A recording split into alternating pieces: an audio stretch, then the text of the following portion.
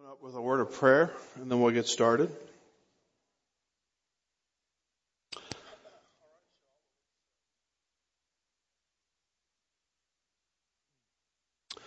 Father, we're grateful for something that we usually just take for granted, that we live in a country that gives us freedom to worship as we please. Most people around the world don't have that.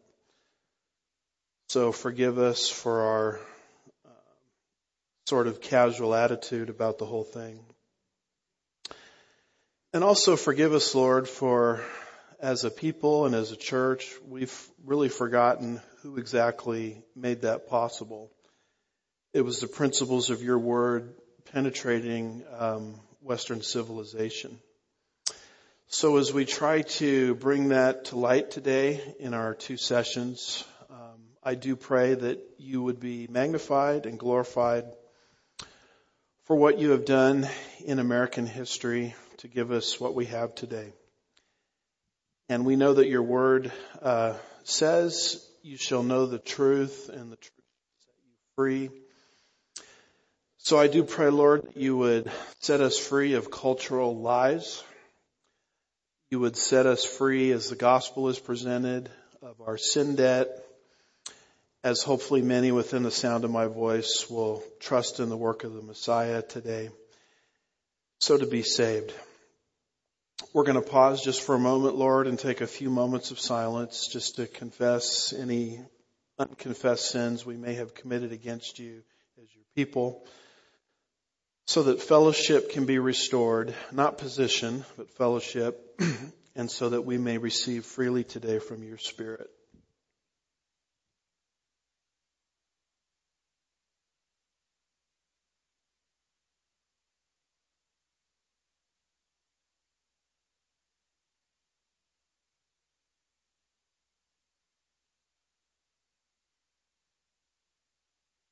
I do pray, Lord, that as your truth goes out today, and also that we partake of the Lord's Supper,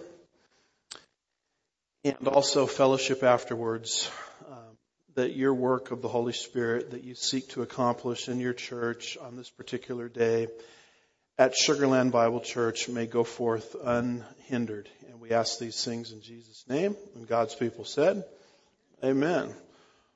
All right. Well, good morning, everybody. Happy Independence Day weekend. If you could take your Bibles and turn to the book of Proverbs,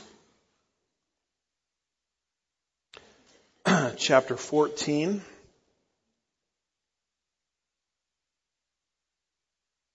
And verse 34.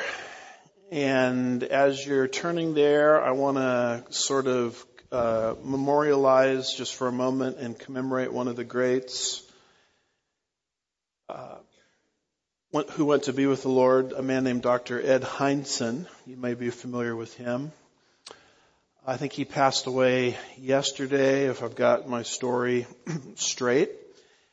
And I knew him through the pre-trib study group. And he was one of the great stalwarts of prophecy. And he was the dean of academic affairs or something like that, a big highfalutin guy, I guess we can put it, at Liberty University. And so anything that you can find written by Dr. Hindson, I'd recommend it. So as we like to say, earth is poorer, but heaven is richer because of his passing. We're going to take a break from our normal routine, which is the Middle East Meltdown study in Sunday school and the Genesis study in the main service, and bring you a couple of special teachings related to Independence Day. And so I've entitled this 7 Principles That Made America Great.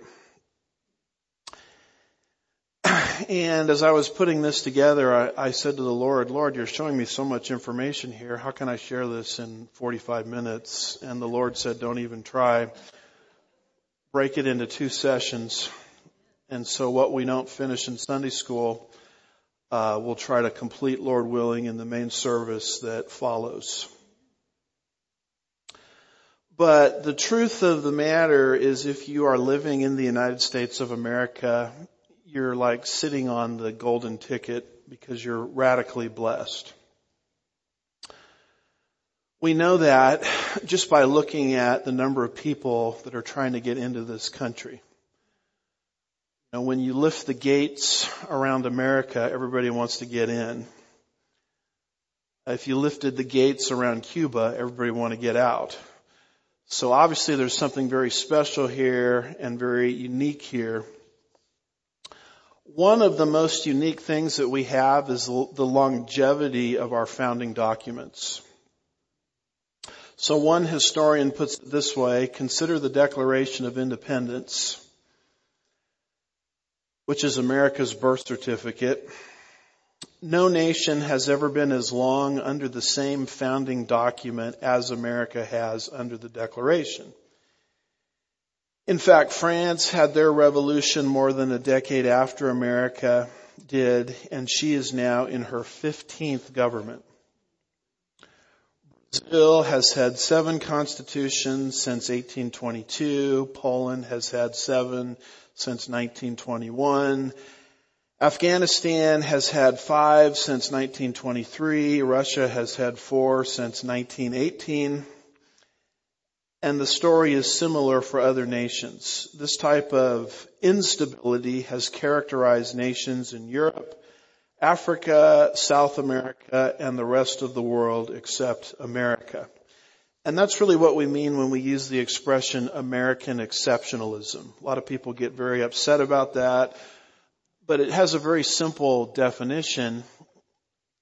A lot of people take it as, oh, you're saying you're superior to everybody else, and that's not what American exceptionalism means. What American exceptionalism means is America is the exception to the rule. The rule in most places is totalitarianism and instability. And for how long have we been a nation? 246 years, something like that. We've been spared from all of that. So there must be something special about the American system. There's a lot of talk today in the political world about MAGA, making America great again, which is a wonderful conversation to have, but every time I hear that, I want to know, well, what made America great in the first place? I mean, if we're going to make it great again, we got to figure out, how did it become great? And I think I have the answer. The answer is the Bible. Bible, that's the book for me, right? And part of being a Bible church, because Bible is our middle name, right? Sugar Land Bible Church. Part of being a Bible church is not just understanding the content of the Bible. I mean, we go overboard trying to explain at this church the content of the Bible, but that's only half of the battle to really appreciate God's Word. Not only do you need to understand the content of the Bible, but you need to understand the impact of the Bible on civilization.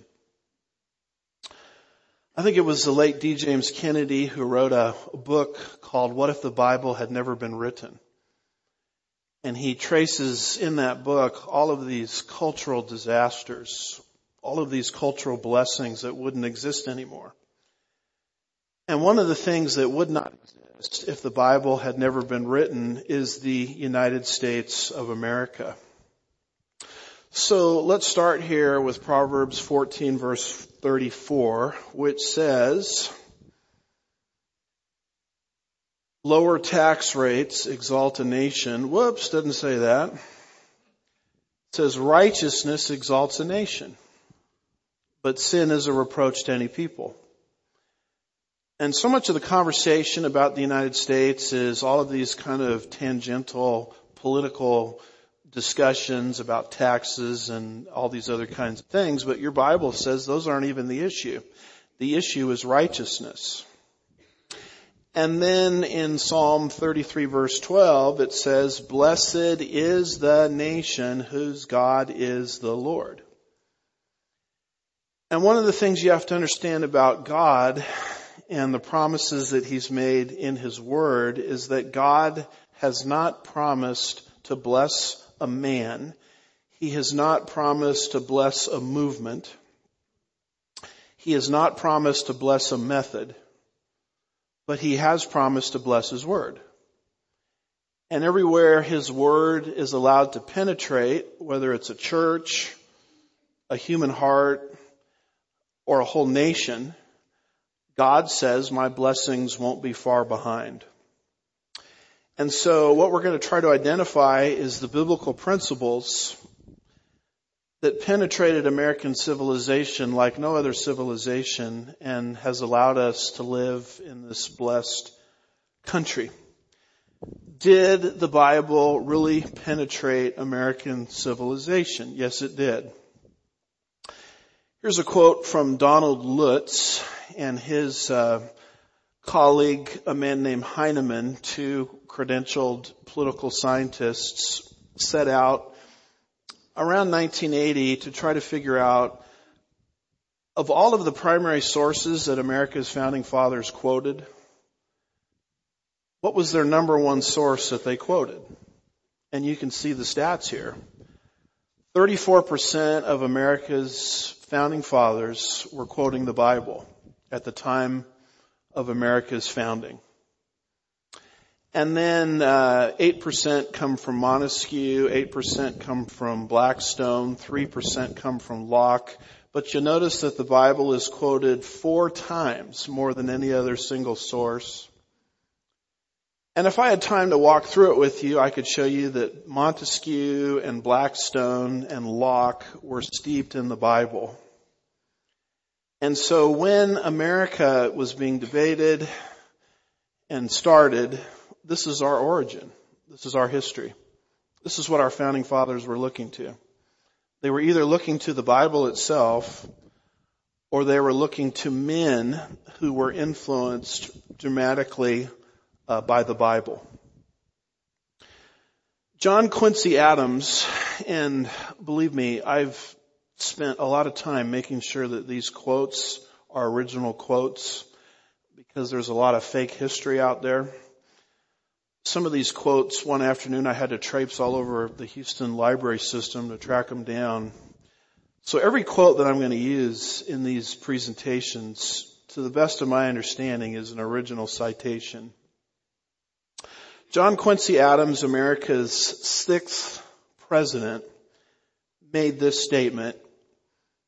He says, the birthday of the nation is indissolubly linked with the birthday of the Savior and forms a leading event in the progress of the gospel dispensation. The Declaration of Independence first organized the social compact on the foundation of the Redeemer's mission upon the earth and laid the foundation for the cornerstone of human government upon the first precepts of Christianity. He made that statement at a oration at a 4th of July celebration all the way back, I believe, in 1837. And what he's saying is if you Christians want to celebrate Jesus, you need to celebrate His birth. And you also need to celebrate America, because America is the first country that took the precepts of Jesus Christ and brought it into national life. And so what were those principles that America relied upon? We're going to identify 7 such principles. One of the reasons I think the study of America's founding fathers is so significant today is that they function like a plumb line. And you remember what the prophet Amos said about a plumb line.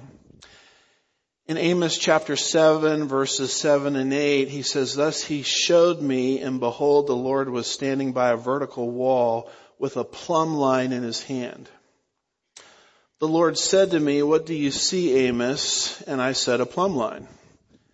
Then the Lord said, behold, I'm about to put a plumb line in the midst of my people Israel, and I will spare them no longer. Now, what exactly is a plumb line? It's a line like a rope hanging from a ceiling that's weighted at the bottom.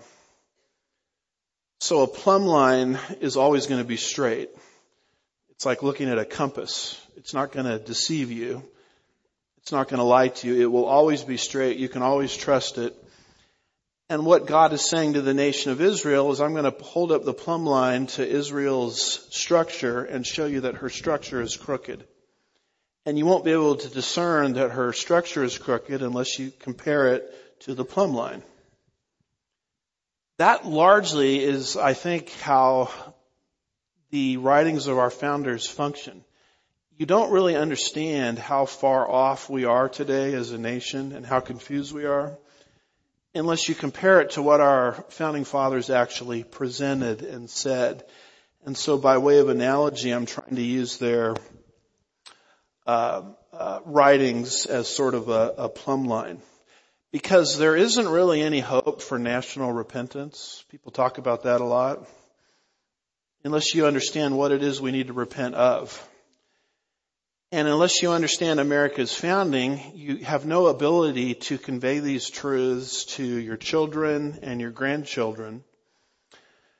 And by the way, you need to convey these truths to your grandchildren and your grandchildren, because I can guarantee you 100% they're not getting these in their public school curriculum. All of this history that I'm going to present has been blotted out. I'm reminded of what the Lord said to the church at Ephesus when he called them to repent. In Revelation chapter 2 verse 5, the Lord said to Ephesus in the book of Revelation, remember from where you have fallen and repent and do the deeds you did at first, or else I am coming to you and I will remove your lampstand out of its place unless you repent. You'll notice that the Lord here didn't just say repent. What he said is first remember. Remember what? Remember from which you've fallen. Remember the heights from which you've fallen. Unless you're thinking back to where you used to be, you have no barometer in place by which you can even intelligently repent or change your mind. And so you can't have repentance ever without remembrance, is what this is saying. You can't have national repentance either as long as we have kind of national amnesia and don't remember from the heights from which we came. So with all of that being said, we're going to try to identify here the 7 principles that made America great. You might look at this list and say, well, you forgot this one and that one, and you can make your own sermon and call it 8 principles or 9 principles. These to me are the most significant ones.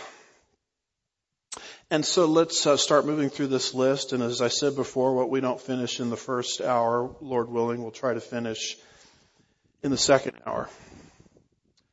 The first principle that made America completely blessed, unique, exceptional, is what I'll call the sanctity of life principle. When you go back to the book of Genesis, you see very clearly the sanctity of life. Genesis chapter 1 verse 27 says, God created man in his own image. In the image of God, he created him male and female. So on the very first page of God's book, right out of the gate, God says humanity is different. Because humanity, unlike all the other facets of God's creation, is special because humanity bears my very image. Jesus talked about this a lot. Jesus 3 times that I could find says human life is higher than animal life. Completely different than the evolutionary dogma from you to the goo to you via the zoo over billions of years. If you believe that, you're just an evolved animal. The Bible, right out of the gate, says we're not like the animals. We're different than the animals. For example, Jesus said, In Matthew 6 verse 26, look at the birds of the air. They do not sow, nor reap, nor gather into barns, and yet your heavenly Father feeds them. Are you, humanity, people, notice male and female, are you not worth much more than they? Oh, you have little faith. So right out of the gate, Jesus reiterates what's in Genesis chapter 1, that human beings are higher than animal life. Mankind is the pinnacle of God's creation. And you might ask yourself, well, did the fall of man, Genesis 3, did that change our status? And the answer is no. Our status is still the same, even in our fallen state. Genesis 9 verse 6, long after the flood. Post-fall, post-flood, says, whoever sheds man's blood, by man his blood will be shed, for in the image of God is God made man. So that image-bearing status continues. Effaced by the fall? Yes. Erased by the fall? No. And in the book of James, New Testament, chapter 3 verse 9, this becomes the basis for the exhortation for us to curb our tongues. Genesis 3 verse 9 says concerning the tongue, with it we bless our Lord and Father, and with it we curse men who have been made in the likeness of God. So human beings continue even in their fallen state with this exalted image-bearing status. So humans have dignity. And with dignity, human beings are entitled to certain legal and political rights. In other words, rights come to us from God by virtue of how we are designed by God. That's what Genesis chapter 1 is teaching.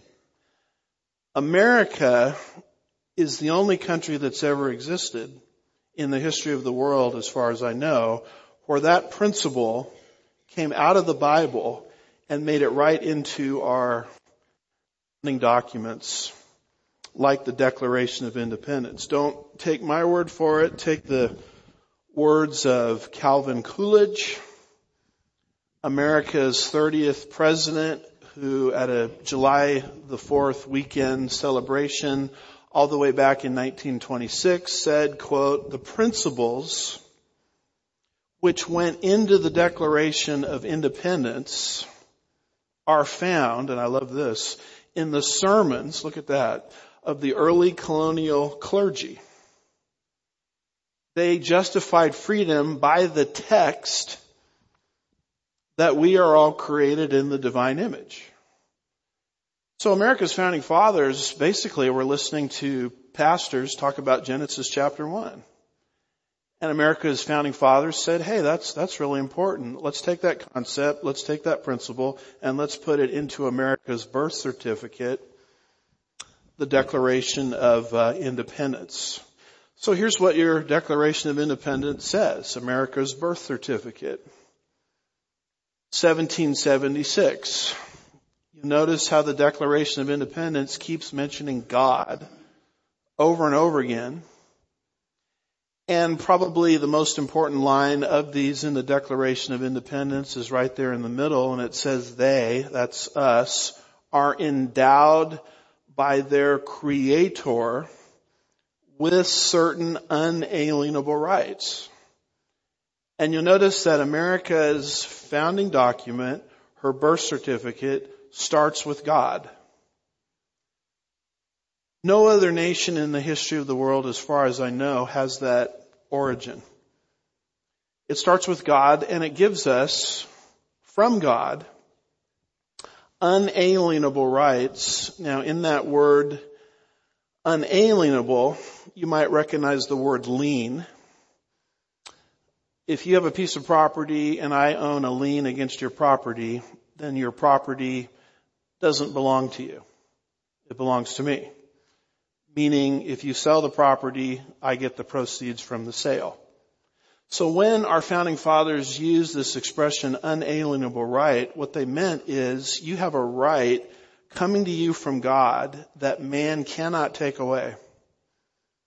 And the reason man cannot take it away and man has no lien against it is because it didn't come from man. Now, if it came from man, what man giveth, man can take away. But if it comes from God, then man cannot take it away. And so the United States government is unique in this sense. It does not create rights. If you think the United States government exists to create rights, then you've missed the whole point of America's foundation. The United States government does not create rights. The United States government, by design, recognizes pre-existing rights given from God, and then functions in such a way so that those rights can be protected. So in the Declaration of Independence, after it mentions unalienable rights, you find this clause in it. It says that to secure these rights, governments are instituted among men, deriving their just powers from the consent of the governed. In other words, government exists to protect rights that are unalienable given from God. John Adams, America's second president, said, quote, rights are antecedent to all earthly governments. Rights cannot be repealed or restrained by human laws. Rights are derived from the great legislature of the universe. And so right now, we're meeting in this church under the protection of the First Amendment,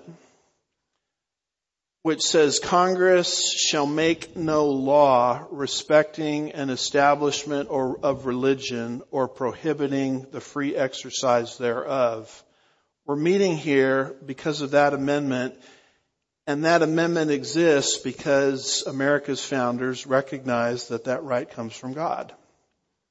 If God gave it, man can't take it away. If God gave it, COVID, emergency powers can't suspend it. You see that? If God gave it, then a shooting in Uvalde, Texas doesn't give the government the right to say, okay, we're going to confiscate all of your weapons. The government has no right to do that because they're tampering with a right that comes only from God. And just to show you how far we've fallen from this concept, you'll notice here the words of former Attorney General Janet Reno, probably one of your personal favorites, I'm sure.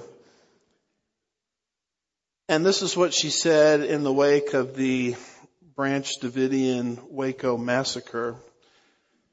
She said, quote, you are part of a government that has given its people more freedom than any other government in the history of the world, close quote. She was actually quoted in the Wall Street Journal saying that. That statement is completely and totally false. Because she's saying here that government gives us rights. No, Janet, government doesn't give us rights. Government exists to protect previously recognized rights that come from God. And I find this very interesting because at the time she was the highest law enforcement official in the country. And yet here the highest enforcement official in the country, the Attorney General, does not even understand what America is based on. Or else she wouldn't be making statements like that.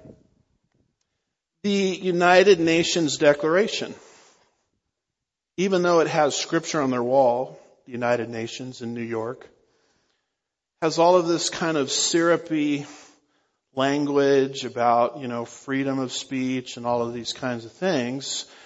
But in the United Nations Declaration, you will notice that God is never mentioned. The United Nations sets itself up as the guarantor of rights. That is not the formula in the United States. That's why if the United States, God forbid, were ever to put itself under the United Nations, which could happen, then the United States would be putting itself under a form of government that is foreign to the United States of America's Declaration of Independence. Because in America, our rights come from God, and what God giveth, man cannot taketh. And the government exists to protect rights already in existence, and this is what we call unalienable rights. This, by the way, is why there is an attack today on Thomas Jefferson. Thomas Jefferson is the man, is basically recognized as the principal author of the Declaration of Independence. Without Thomas Jefferson, you don't even have the concept of unalienable rights clearly expressed. And here is Mayor de Blasio in the city of New York moving the statue of Thomas Jefferson out of the city council chambers, even though that statue has been in that building, I've been told, for 180 years. I mean, why is all of a sudden now Thomas Jefferson a problem? And if Thomas Jefferson is now some big problem, then all of a sudden the whole concept of unalienable rights, which Thomas Jefferson, better than anybody else, articulated, those begin to disappear as well. Well, the justification is, well, Thomas Jefferson owned slaves. And so obviously he was a racist. This is what you call critical race theory. And I know what a lot of you are thinking as I'm talking about unalienable rights. You're thinking, well, what about those that were slaves in this country? Let me let you in on a little secret here. America did not invent slavery. Slavery is a disease that infected the whole human race, very sadly.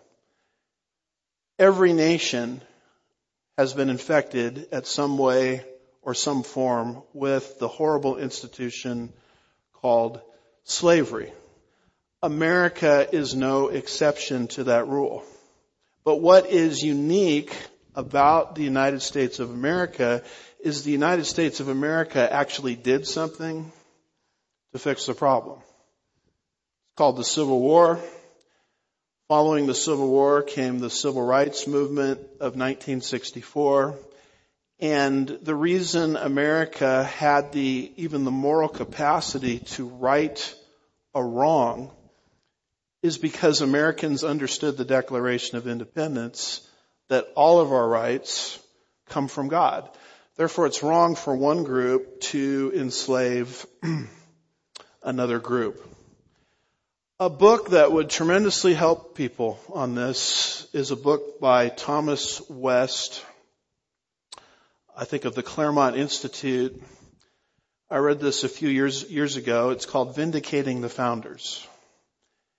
And in that particular book, he acknowledges, many of our founding fathers were in favor of slavery, but not all of them. There was an extremely strong abolition movement in existence in the writings of our founding fathers going back to the founding era. And the problem is, if the abolition movement had insisted that our Constitution abolish slavery, then we wouldn't have a Constitution, because the South would have never cooperated with that. And so our founding fathers actually made a choice. They said, okay, we're going to kick the can down the road and let a subsequent generation deal with this issue. And history has proven them right. Subsequent generations, Civil War, post-Civil War amendments, 13th, 14th, and 15th Amendments, and the Civil Rights Act of 1964 corrected a blight in the American system from its foundation. And so this is the part of the equation that never comes out today from the progressive left or from critical race theoreticians, all they want to say is Thomas Jefferson owned slaves. Therefore, tear everything down. Well, the issue is a little bit more complicated than that. And at some point, people need to be intellectually honest about it. And I recommend this book here by Thomas West entitled Vindicating the Founders. But one thing is for sure, one of the things that makes America completely unique, completely different, makes it stand out, is this sanctity of life principle. That rights come from God. In fact, as I said before, had that principle not existed, there would be no intellectual framework to get rid of segregation, the institutions of slavery, etc. They looked at it as kind of a note of indebtedness to America's Declaration of Independence.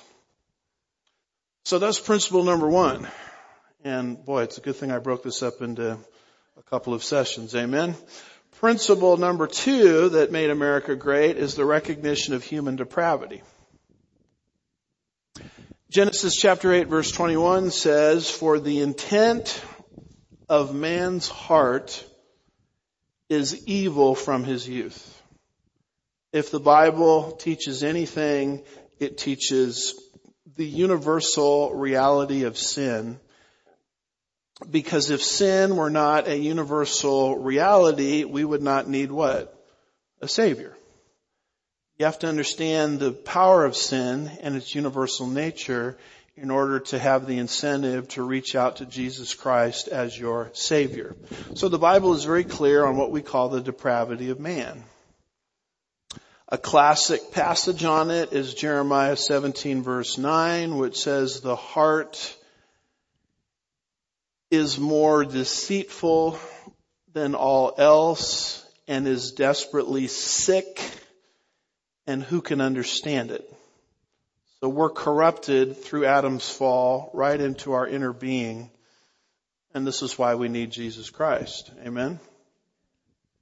Romans chapter 3 verse 23 says, "For some have sinned." Nope, doesn't say that.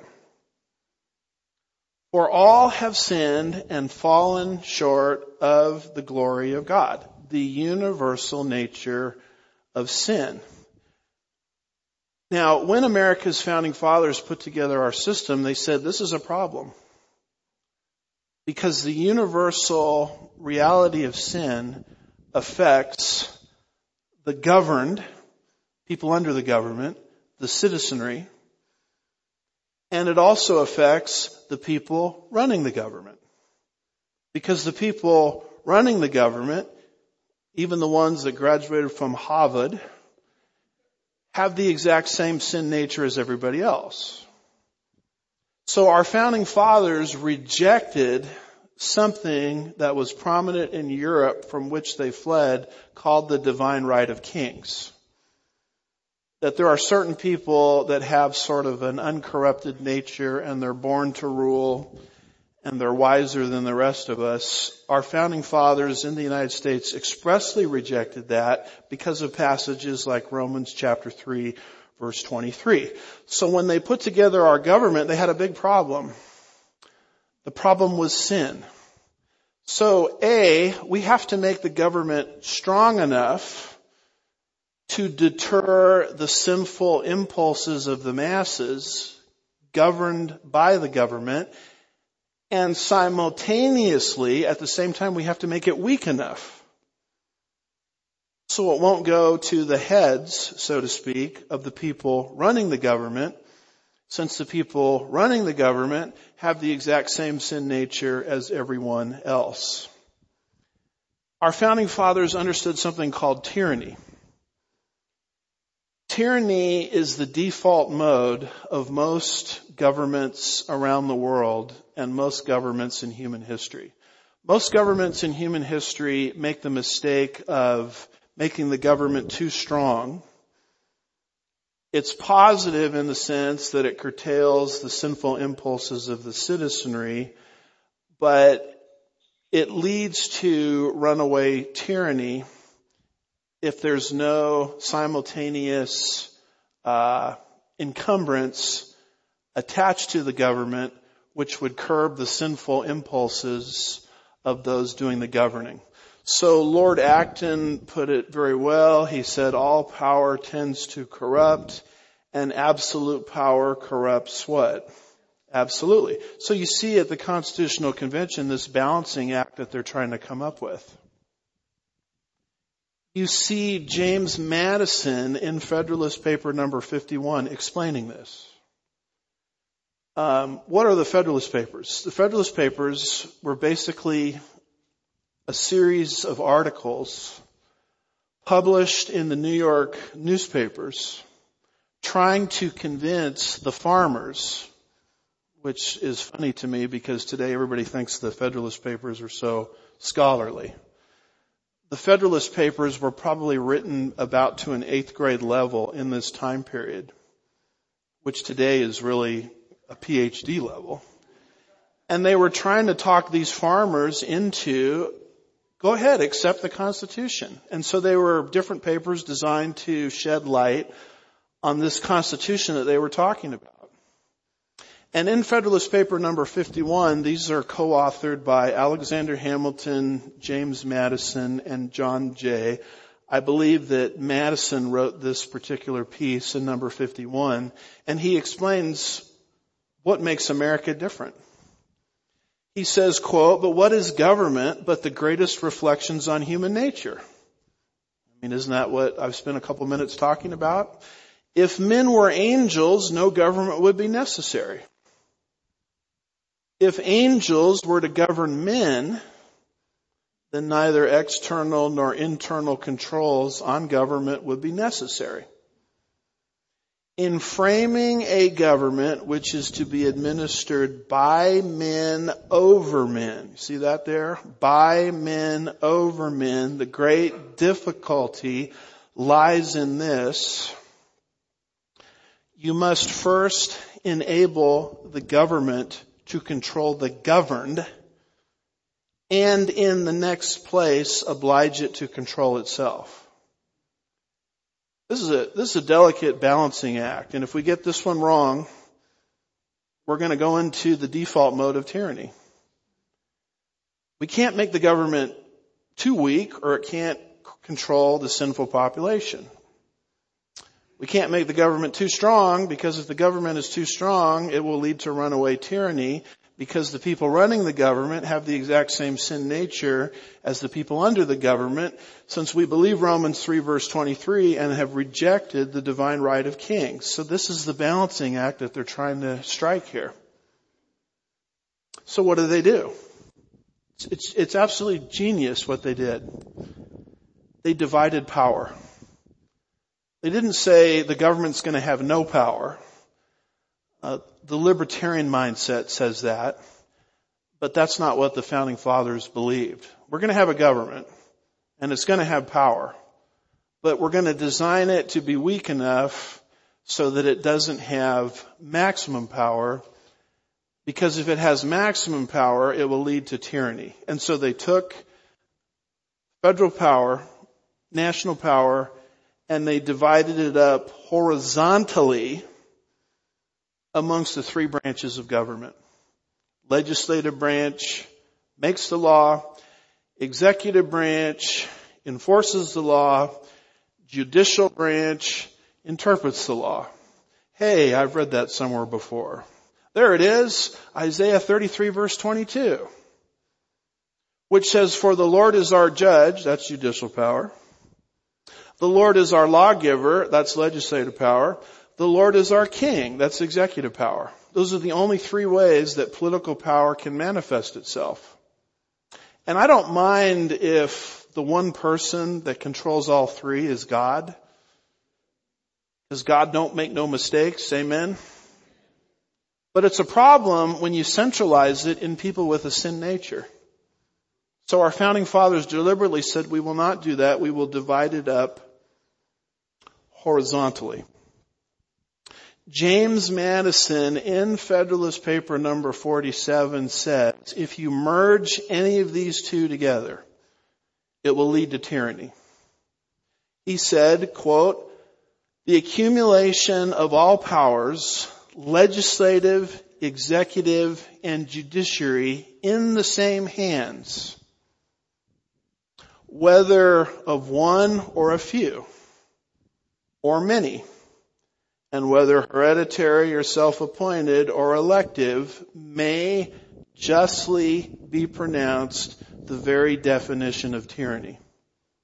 The moment two or three branches of power are merged together is the moment James Madison said, you'll be just like any other country in world history, you will become tyrannical.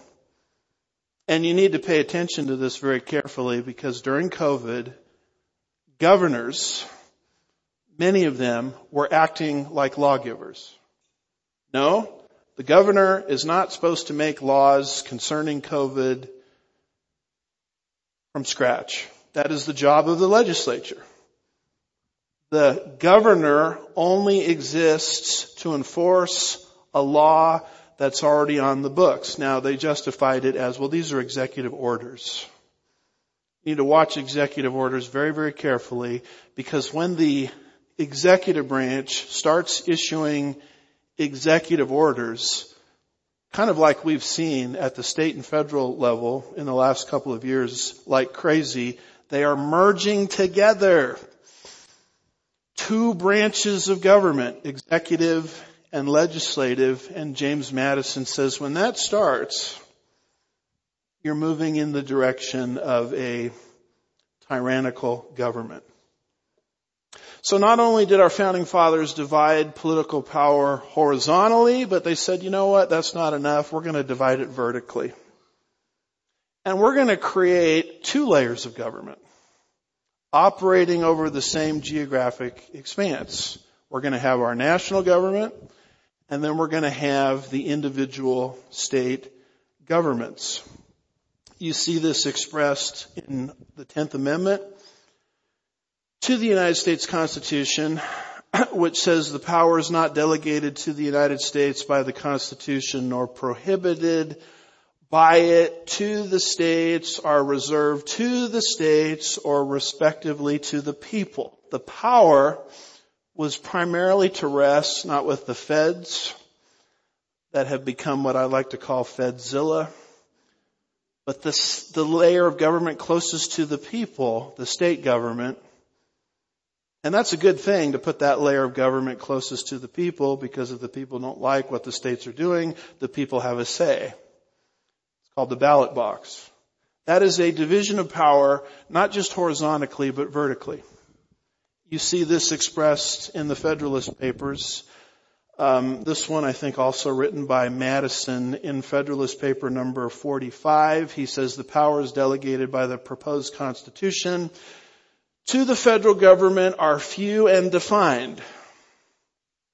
Those which are to remain in the state governments are numerous and indefinite. And then our founding fathers said, wait, we need to put some more handcuffs on government so that it doesn't move into runaway tyranny. One more thing we're going to add here is unalienable rights, which we've talked about earlier. These are things that the government can't trample upon because they're given by God. So our founding fathers put three sets of handcuffs on our government. Number one, they divided power horizontally. Number two, they divided power vertically. And number three, they said, here are areas you can't touch because these rights come from God and man can't step on them or take them away. This is a tremendous balancing act.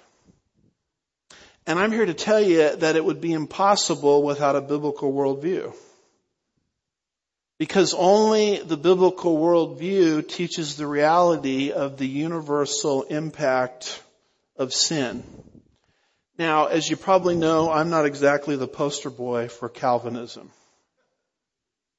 I think a lot of the things that modern day Calvinism is preaching today, I call it neo-Calvinism, is an overreach. But that doesn't change the historical fact that our founding fathers, fleeing from Europe, came from a Calvinistic understanding. Calvinism, as you probably know, is known through the mnemonic device TULIP, And the very first thing they put on the list is total depravity. I mean, if Calvinists understand anything, they understand that man is totally depraved. And this was the post-Reformation theology in Europe that our founding fathers came from when they started this republic.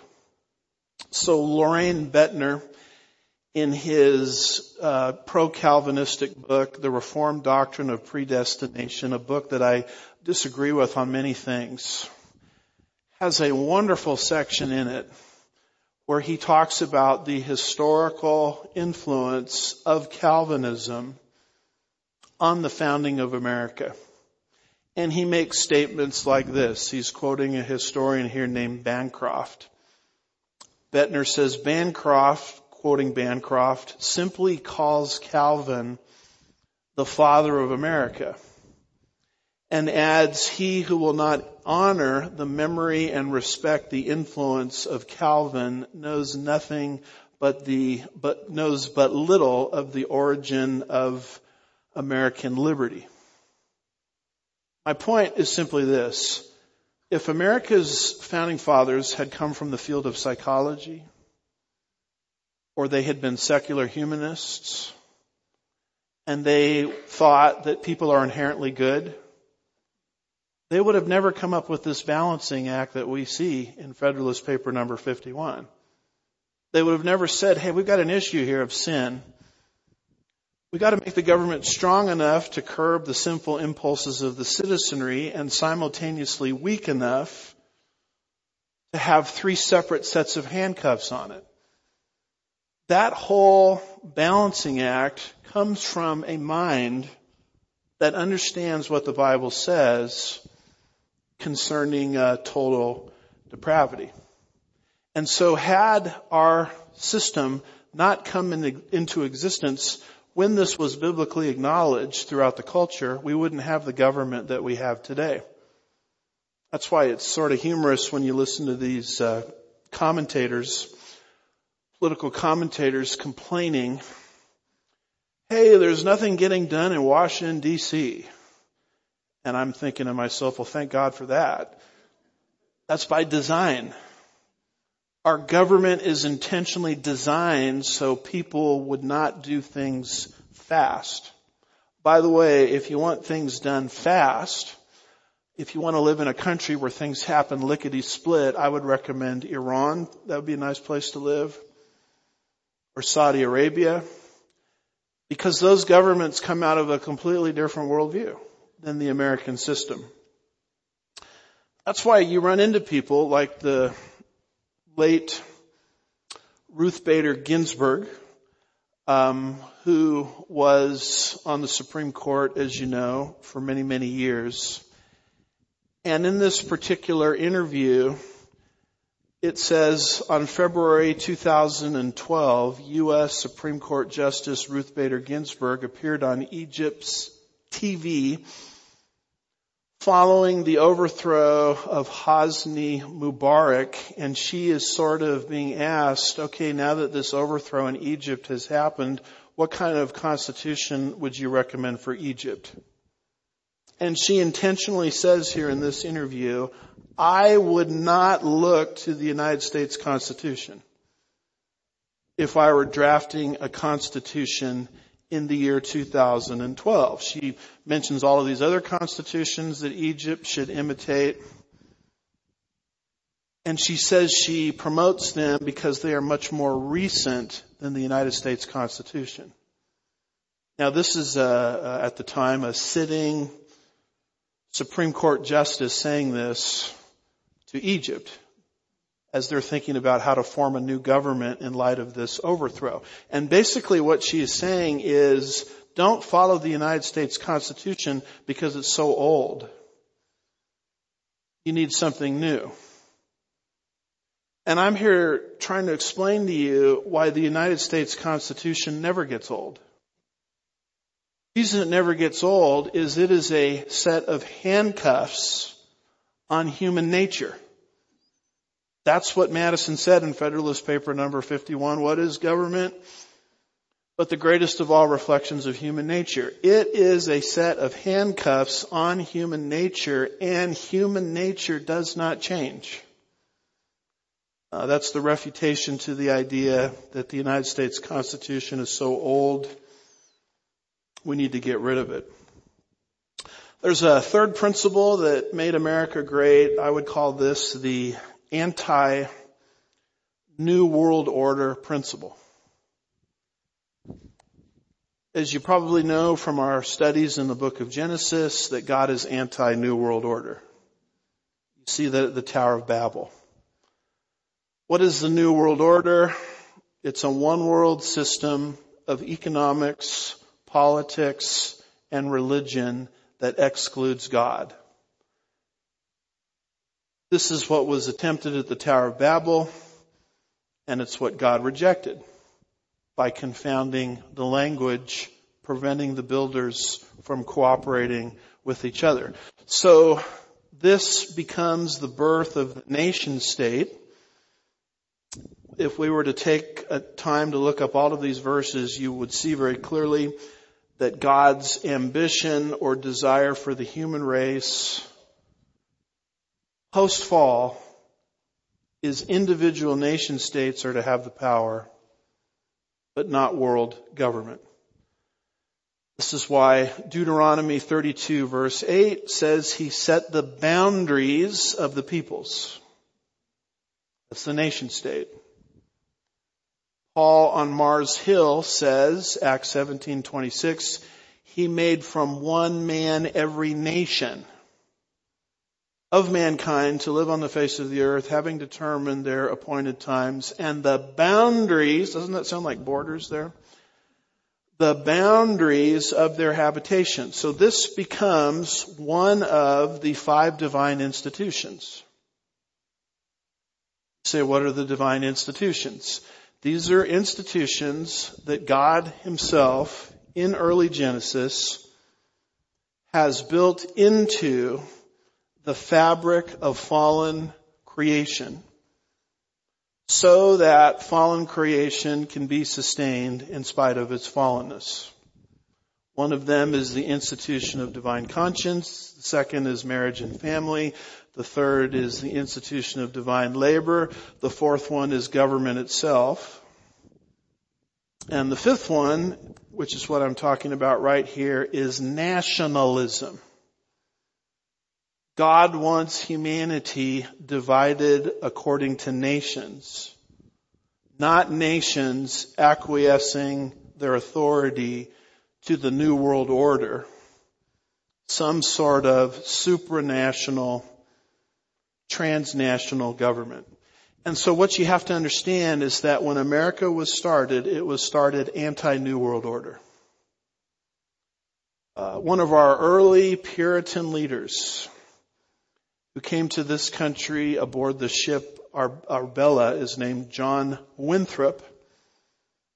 He lived from 1587 to 1649, and he is the first to call America, which was yet to come into existence, a city set upon a hill. He said, "For we must consider that we shall be as a city set upon a hill. The eyes of all people are upon us, so that if we shall deal falsely with our God in this work we have undertaken, and so cause him to withdraw his present help from us, we shall be a story and a byword throughout the world." Ronald Reagan used this language in his farewell speech.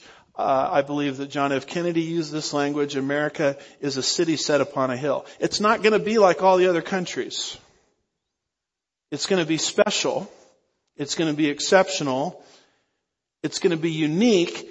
And it's actually going to function as a lighthouse to the rest of the world, showing the rest of the world what is possible under the principles of God's Word. Now, city set upon a hill. I've read that somewhere before. Where have I read that? Oh, there it is. Jesus used the same expression in the Sermon on the Mount. He said, "You are the light of the world, a city set on a hill." That's where John Winthrop got the language from. And John Winthrop said this. He said, It shall be a service to the church of great consequence to carry the gospel into those parts of the world. That's the new nation that was just getting its legs at this time. To help on the coming of the fullness of the Gentiles. In other words, America exists to spread the gospel. And then look at this next phrase. And to raise a bulwark against the kingdom of the Antichrist, which the Jesuits labor to rear up in those parts. America, from its beginning, was anti-Antichrist. Who wants to bring in the New World Order? Now, as you know, you have all of these globalist groups, whether it's the Davos group, the Great Global Reset, countless others meeting, trying to force America into the New World Order. And you know what the number one subject on their minds is? How do we get the Americans to cooperate with this? I mean, how can we bring America, the land of the free, the home of the brave, into the New World Order? America, from its roots, according to John Winthrop itself, is designed to be an impediment to the New World Order. This is why George Washington, in his farewell address, by the way, you know, George Washington could have become a king here. He was so popular. And because he was a man of character, he says, I don't want to be King George. We just escaped one of those. And he stepped out of political power. And he gave a farewell address in 1790. And in that farewell address, he says, America is anti-New World Order. He said, it is our, quote, it is our true policy to steer clear of permanent alliances with any portion of the foreign world, close quote. We don't want to come under the auspices of this New World Order. By the way, that's why Article 2, Section 2 exists in the United States Constitution. It says this, he, the president, shall have power by and with the advice of the Senate to make treaties with other parts of the foreign world, provided that 2/3 of the senators present concur. The president can't just go out and put America into this treaty and that treaty and put us under the auspices of the New World Order. And very sadly, that's what's happening. Biden put us right back into the climate Paris Accord without this 2/3 supermajority requirement being satisfied. He also put us back into the Iran deal without this 2/3 Senate supermajority requirement being satisfied. And I'm here to tell you folks that this whole idea of America being anti-New World Order is being aggressively challenged today. America is being pulled right back into the very New World Order that John Winthrop said we existed to resist. Here is a quote from a psychiatrist, Chester Pierce, speaking at a public educational forum in 1973. And he said, every child in America entering school at the age of 5 is mentally ill, because he comes to school with certain allegiances to our founding fathers, toward our elected officials, towards his parents, towards belief in a supernatural being, and towards sovereignty of this nation as a separate entity. It's up to you teachers to make these sick children well by creating the international child of the future. There's a problem with these kids at the age of 5. They love mom and dad, they love Jesus, and they love George Washington. It's up to you teachers to fix these kids and make them more pro-New World Order friendly. This, by the way, is an exchange that just happened. I think this is about a day old. You can watch this on YouTube. I had to use a a graphic because it comes from CNN and I don't watch CNN. But CNN, the reporter says to a Biden advisor, Brian Deese, what do you say to those families that say listen, we can't afford to pay $4.85 per gallon for months, if not years? And we're getting really tired of these high gas prices. What do you people in the Biden administration say about that? And this particular Biden surrogate said, this is a direct quote, this is about the future of the liberal world order. And we have to stand firm. Close quote. In other words, we don't care about your gas prices. What we care is dragging America into this new world order that we ourselves have envisioned. That is contrary to everything that America was founded on.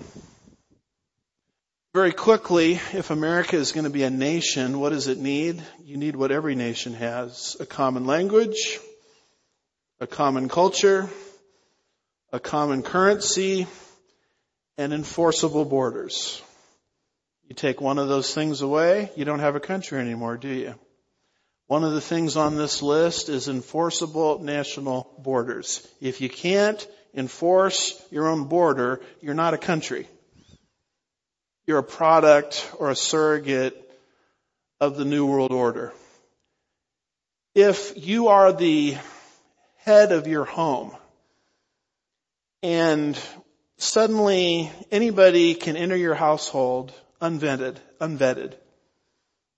you don't know who they are, you don't know where they came from, you don't know what their intentions are, then guess what? You're not the head of your home anymore. It's the same principle related to nations. If you can't enforce your borders, you're not a country. And there is an aggressive attempt to get us to not be a country anymore. So we've become part of the New World Order. This is what Hillary Clinton said in a speech to a Brazilian bank in 2013. No one even knew she said this until WikiLeaks exposed it. She says, my dream is a hemispheric common market with open trade and open borders. And what she's talking there is New World Order talk. And America needs to be brought into this. As you probably know, this is from Breitbart. Joe Biden plans bringing 10 times as many refugees to the U.S. next year.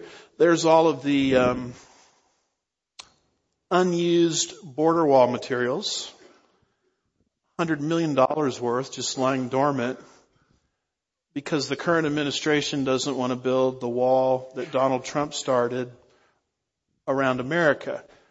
What is happening is America is being yanked into this New World Order and it's losing its distinctiveness as a nation state. And your average person looks at this and just yawns. Oh well. You know why they're yawning? Because they've never read what John Winthrop said. That America exists to oppose the New World Order. They've never read what George Washington said in his farewell address. That it is our policy to steer clear of foreign entanglements with the rest of the world. They're not reading Article 2, Section 2 of the United States Constitution, which says the president can't enter into a treaty with a foreign country unless there's a 2/3 supermajority in the Senate requirement met. And because we don't understand the plumb line, as I said at the beginning, which doesn't lie, which is always straight, it's always vertical, because we don't take any time to study the plumb line. We don't see where our structure is getting off base. And yet this anti-New World Order principle is one of the things that has made America great. What has made America great? The sanctity of life principle, number 1. Number 2, the recognition of human depravity principle, number 2. And number 3, the non-New World Order principle. So buckle your seatbelts because we're just getting started here. In the next session, we've got 4 more to cover. Let's pray. Father, we're grateful for the United States and what you've done here as we commemorate it on this special day. Help us to understand that this is a biblical holiday. Just as significant as is Christmas or Resurrection Sunday, because it's the story of how your principles penetrated public life. Make us good stewards of these principles as we seek to teach them to our children and our grandchildren in the midst of a perverse generation. We'll be careful to give you all the praise and the glory. We ask these things in Jesus' name. And God's people said, amen. Happy short intermission.